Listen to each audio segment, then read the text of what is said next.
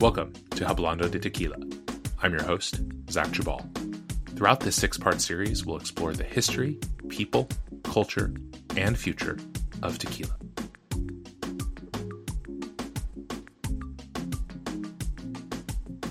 On today's episode, I'm joined by Alex Tomlin, Senior Vice President for North America Marketing for Bacardi, as we discuss how tequila became the most popular spirit in America and why it's doing the same the world over. Alex, thank you so much for your time. Good morning, Zach. Great to meet you. Yeah, absolutely. So, there's so much to dig into here. I'm almost at a loss of where to start, but let's maybe begin with this broad question, and then we can kind of narrow in on a few things. What is tequila's position in the American spirits market right now? It's got a fantastic position in the market, Zach. I've personally been in the industry for 26 years, and worked in many markets around the world, but over 12 years in the US. And, it really is the golden age of tequila in North America. It's had a complete transformation as a category from where it was just a couple of decades ago. Yeah, and I definitely want to dig in a little bit to kind of how and why maybe it's undergone that transformation. But let's talk real quick about, for listeners who maybe don't, study the data the way that you or I might. Yeah, right. What are we talking about? Maybe not in terms of, maybe in terms of dollar figures, or maybe just in terms of sort of relative position. Like where does tequila rank in terms of our most purchased and consumed spirits here in the United States? It's one of the top performing categories. I think volumes have grown by almost 200% since the early 2000s. I believe tequila is now the number 2 spirits category worldwide. And I definitely want to come back to this conversation about kind of the more global perception and image of tequila, because I think that's a fascinating part of this story. But let's rewind. So you mentioned, something on the order of 200% growth since the early 2000s. And I think I want to start by sort of saying there are a lot of possible explanations for that, and we'll get into some of them. But from your position where you sit as a longtime industry insider, what are some of the most important factors that have driven that growth in the category? Yeah, I think, over the past 20 years that I've been working in the industry, as I said, the category has really transformed. And I think there's a few reasons for that. The first would be just its versatility and the number of occasions that tequila is enjoyed upon now. It's had a complete makeover in reputation. So it's evolved from a category that 20 years ago was all about spring break and wild parties and slammers to, this category that can be consumed in craft cocktails in those occasions, and these high-end bottle service occasions in a night spot, or, even a refreshing Paloma as a refreshing drink with your tacos in a Mexican restaurant in any town in America. Mm-hmm. So I think, the versatility and the growth of that has been, enormous. I think the other piece is, the premiumization of the category, which is really evident by the huge growth of, super and ultra premium tequilas. And it's easy to look at the category now, Zach, and look at all these numbers and then forget how that was pioneered. Mm-hmm. So when you think about the founders of Patron, it's first sold, like hand sold bar to bar in the US at a time when, golden colored mixto tequila was kind of like reigning supreme. You can imagine that salespeople had to convince skeptical bar owners and distributors that it was worth paying more for a completely different style of tequila, a 100% agave tequila, mm-hmm. made the traditional way because of the quality of the liquid. So I think, there were more than a few naysayers back then, but history really speaks for itself. And now when you look at the category and those growth numbers, underneath that growth is just this burgeoning super and ultra premium category, which is almost completely 100% agave. And to be honest, Patron, was a trailblazer and almost wrote the playbook for that whole category evolution. I think the third big thing that I would say is just that, consumers these days are really looking for transparent products and really trying to understand what they're putting in their bodies or what they're putting in their cocktails.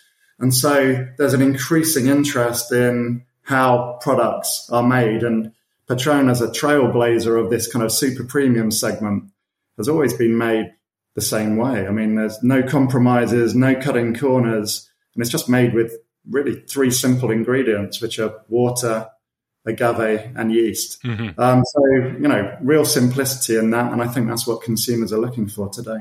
That's absolutely seems to be the case from where I sit.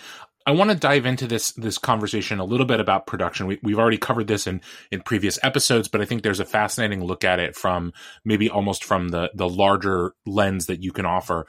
But before we get there, I just want to ask a little follow-up. When we talk about growth in the category, and you mentioned the growth in the ultra and super premium expressions, are we seeing kind of roughly equivalent growth in all kind of tequila categories, whether it's different age expressions or different price points, or is the growth more concentrated in certain specific segments of the broader tequila industry? Yeah, I think what we're seeing across all spirits categories is premiumization or consumers trading up. And that's more accelerated in tequila as a very popular high growth category. So we're seeing acceleration across price points. Obviously, with Patron, we got a number of different expressions, all of which are growing faster than we have seen in recent memory. So that cuts across our silver expression, our reposado, and our higher marks.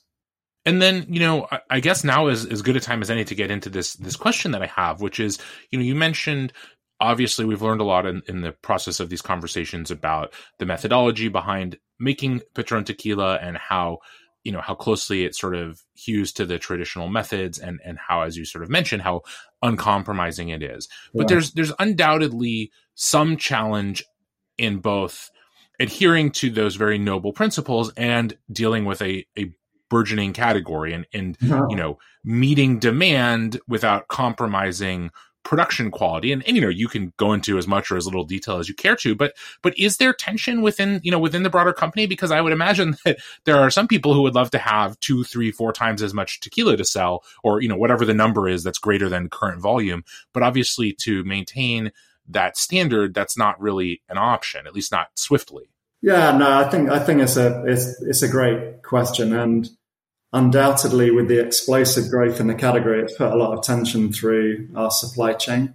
But at the heart of it is an unwavering, dedication to quality and to not cut corners. I mean, some of the decisions that we have had to make are difficult. And if you looked at it from a financial perspective, you'd probably say that's a little bit unusual. For example, as we've expanded Patron's production to cope with increasing demand, we have made the decision to almost make a carbon copy of the original distillery times 8. Wow. So we're making the tequila exactly the same way. So we're not looking at consolidation or any industrial processes. There's this dedication to this tequila being envisaged a certain way, having a real simplicity and traditional method into the creation and replicating that. So just as an example, Patron is made in, the agave is roasted, slow roasted in brick ovens.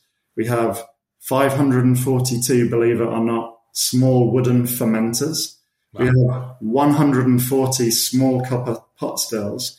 And before the agave even goes into the oven, we crush the agave with a very traditional method, which is the volcanic Tahona mill. And we have, believe it or not, 14 of those mills. So there's this, real dedication to actually putting cost into the process. But we know that it takes time, and we know that the tequila needs to be made the right way, and we don't take any shortcuts. So, that does put tension into the business. We're currently selling everything that we make, but we know that our product is everything, and it's really important that we honor that tradition and the original vision of the brand. Yeah, that's been very evident to me in these conversations is how seemingly throughout the company, throughout the production process, that idea of remaining true to the initial vision is very potent, and that's a very cool thing. Mm-hmm. Because as someone rather far removed from Jalisco, you want to trust these things, but at the same time, it's hard as a individual consumer sometimes know that really remains central to the production and to the brand's identity.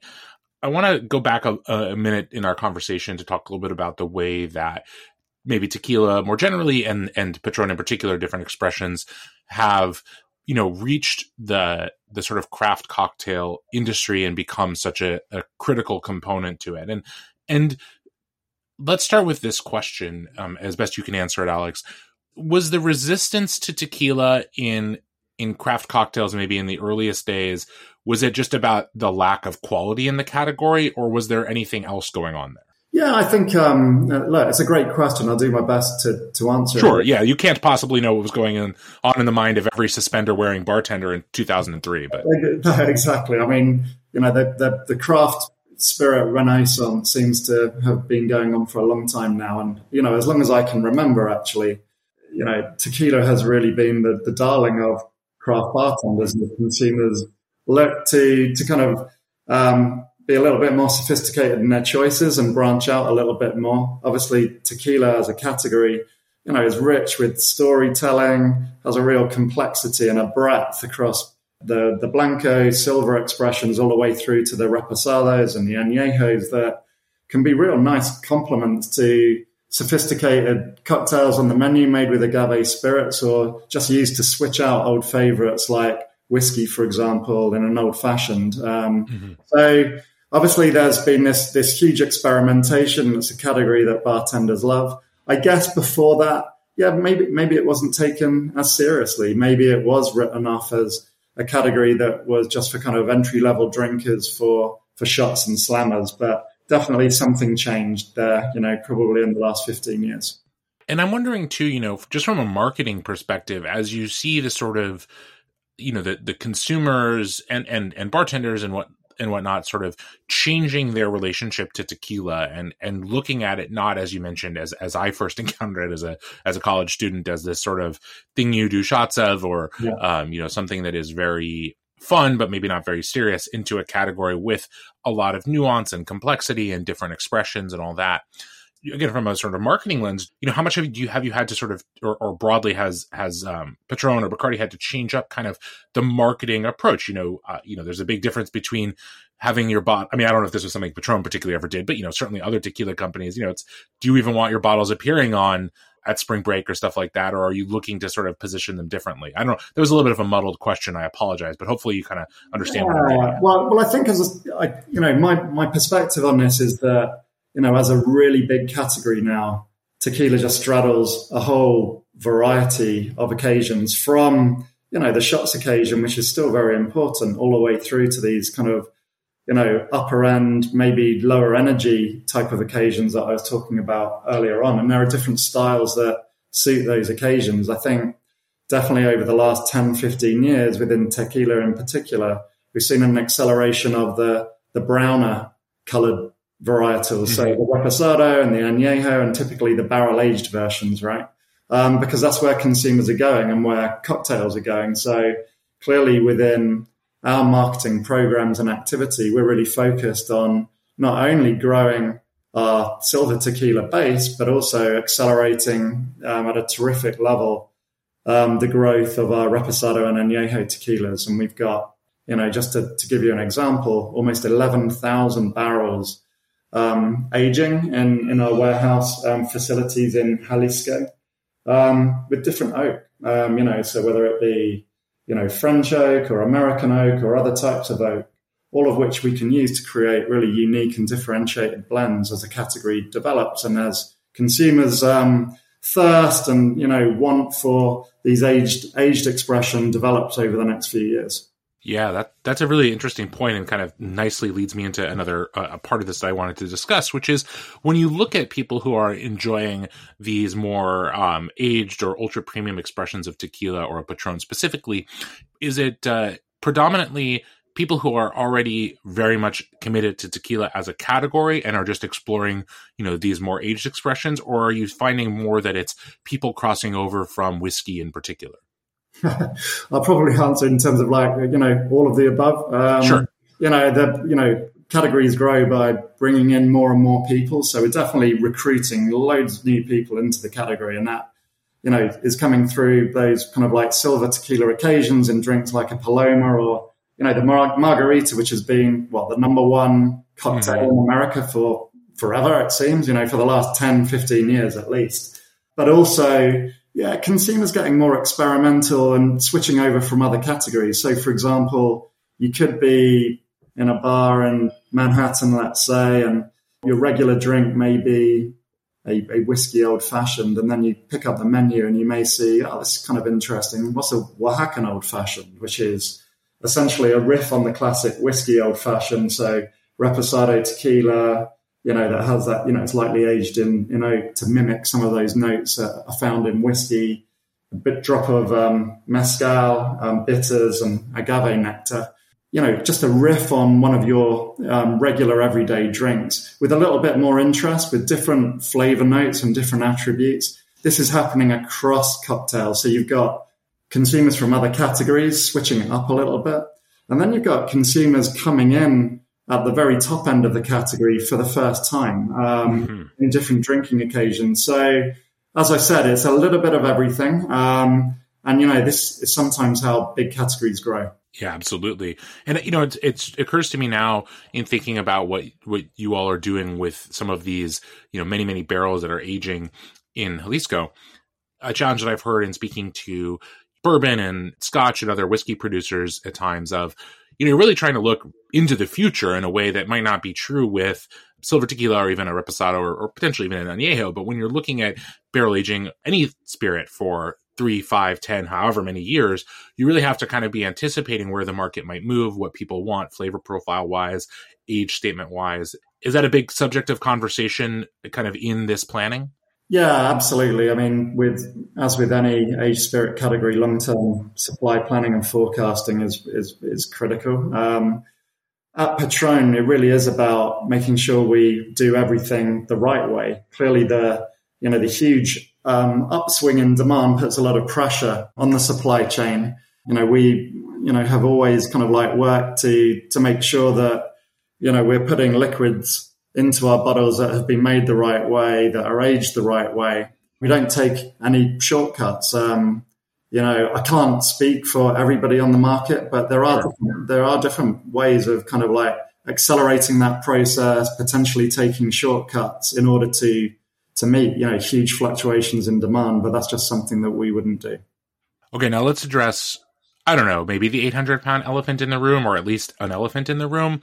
And that's one other thing that we've seen in the category of late, which is this explosion in celebrity tequilas, and that it's happened specifically in tequila. And so again, I'm sure is the case, you can't know what's going on inside all of these brands and inside all these famous people's brains. But in your eyes, Alex, kind of why is this category in particular one where we've seen so much of these kind of celebrity brands more than maybe in any other spirits category? Yeah, I just think it's got huge appeal, right? I mean, as I said, there's a breadth of occasionality. If you're in any Hollywood party or Manhattan party, tequila is one of the key drinks being served. So it's part of the repertoire.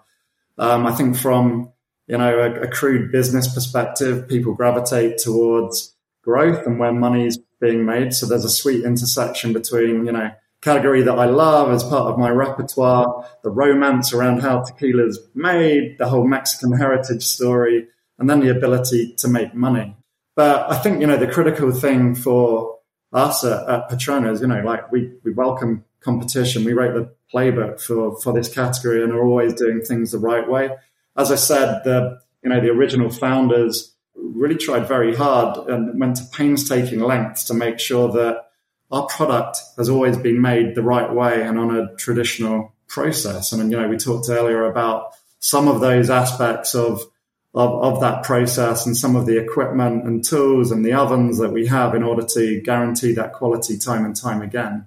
I think where it's progressing to is more kind of made to order type of brands where, I don't know, Zach, you may open your Instagram feed to any given celebrity and then all of a sudden they're standing there in LA or New York and they've got a table full of flutes of different colors and expressions of tequila, and there's some comments around how they're tasting and choosing. essentially these are liquids that are designed by a client. They're not designed by the craftsman, and they're often purchased from distilleries making many different brands. And I think it's really important for us to say that at Patron, we only make Patron at Patron, which means that we have complete control and visibility and transparency ourselves over the end-to-end production process. And, quality is paramount in terms of what we do. We only use all natural ingredients because it's important that we don't cut any corners. But if I were an entrepreneur starting a brand and I'm really wanting to get out into market really quickly, it's possible there may be a temptation to cut corners. And, these days you can actually apply a variety of techniques to deliver a different taste profile to your tequila. I mean, legally, there are additives that you can put into tequila to change the color, the appearance, the mouthfeel. But this isn't always shared with consumers. But, you can often tell if something's been added to the tequila by, when you uncork a tequila or take the cap off and you smell that kind of vanilla bomb on the nose. That's often a sign that vanilla extract has been added to the tequila. And at Patron, we don't add anything. It's 100% natural. It's funny, if it's all right with you, Alex, this actually prompted a question that I hadn't considered before we started talking, which is, another thing that we've seen in the tequila category, and maybe some of it is more on the insidious line that you were describing. I think some of it is maybe a little bit more well-intentioned, is the rise of flavored tequilas within the sort of flavored spirits category. As far as I'm aware, that's not something that Patron does at the moment. Is that just would cut too much against the sort of established brand identity, or is that something that might be on the table in the future? Yeah, look, we're always open to kind of pushing the boundaries of the category, experimenting, moving the craft onwards. The real truth of the matter is that we need to use all of our agave to deliver our core expressions of tequila, such as the demand in the market right now. So, we're racing to ensure that our consumers who are after our main line of products are satisfied. Once our demand, and supply even out, of course, there'll be, opportunities to explore the category as it will develop. It's a big category now, and I'm sure it will develop in many different ways in the future. Okay, just a couple more final questions for you, Alex, as we kind of wrap things up. The first one is, when we talk again about marketing Patron and just sort of its brand presence, I'll say this. When I was first getting into drinking and getting into drinking tequila, Patron was, even at that time, I think it's fair to say, one of the, the gold standards within the tequila industry. Mm-hmm. And I think it certainly maintains that position. That said, there could be a challenge of maybe people being like, I don't know, this isn't new. Yeah. Mm-hmm. And spirits, I think in particular as a category, both fetishizes history, and that's a cool thing, and also sometimes is like obsessed with the shiny new object, whatever that might be. So how do you kind of maintain awareness of the brand and keep it, front of mind for people without sort of, maybe without relying on tricks? As I said, we're growing faster than we have ever grown before, which is fantastic from a brand position, which means that our biggest challenge is keeping up with the demand. We just spoke about that. But It's true that in the early years, a lot of Patron's success was driven by its differentiation, its appeal, this luxury product that transformed a category and was known for its marketing. And in some respects, it made this meticulous craft story that we've been talking about one of the best kept secrets. There's not a lot of people who would actually know the story that we've been discussing. And it's a story that's never been told before. But now consumers have changed. They're more involved with the category. Bartenders are hugely involved with the category. And people are now really interested in the story behind the Patron, the people, the fact that 60 hands make every bottle, the story behind the brand, and just the kind of legacy and heritage of this incredible spirit. So that's the story we're beginning to tell. Yeah, that notion of grounding the product where it's from, and with the people who make it is another thing that we have certainly seen of late in beverage alcohol more broadly of being of real importance to a lot of consumers.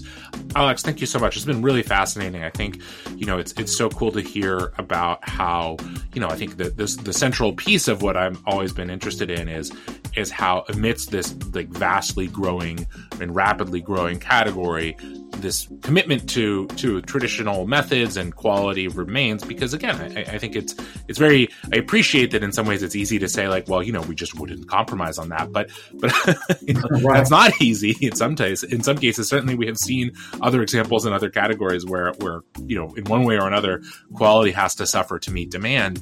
So it's been really a pleasure to hear that from your perspective and just kind of get more insight into the growth of the category. So again, thank you so much. It was really a fascinating conversation. I appreciate the time. Good talking to you.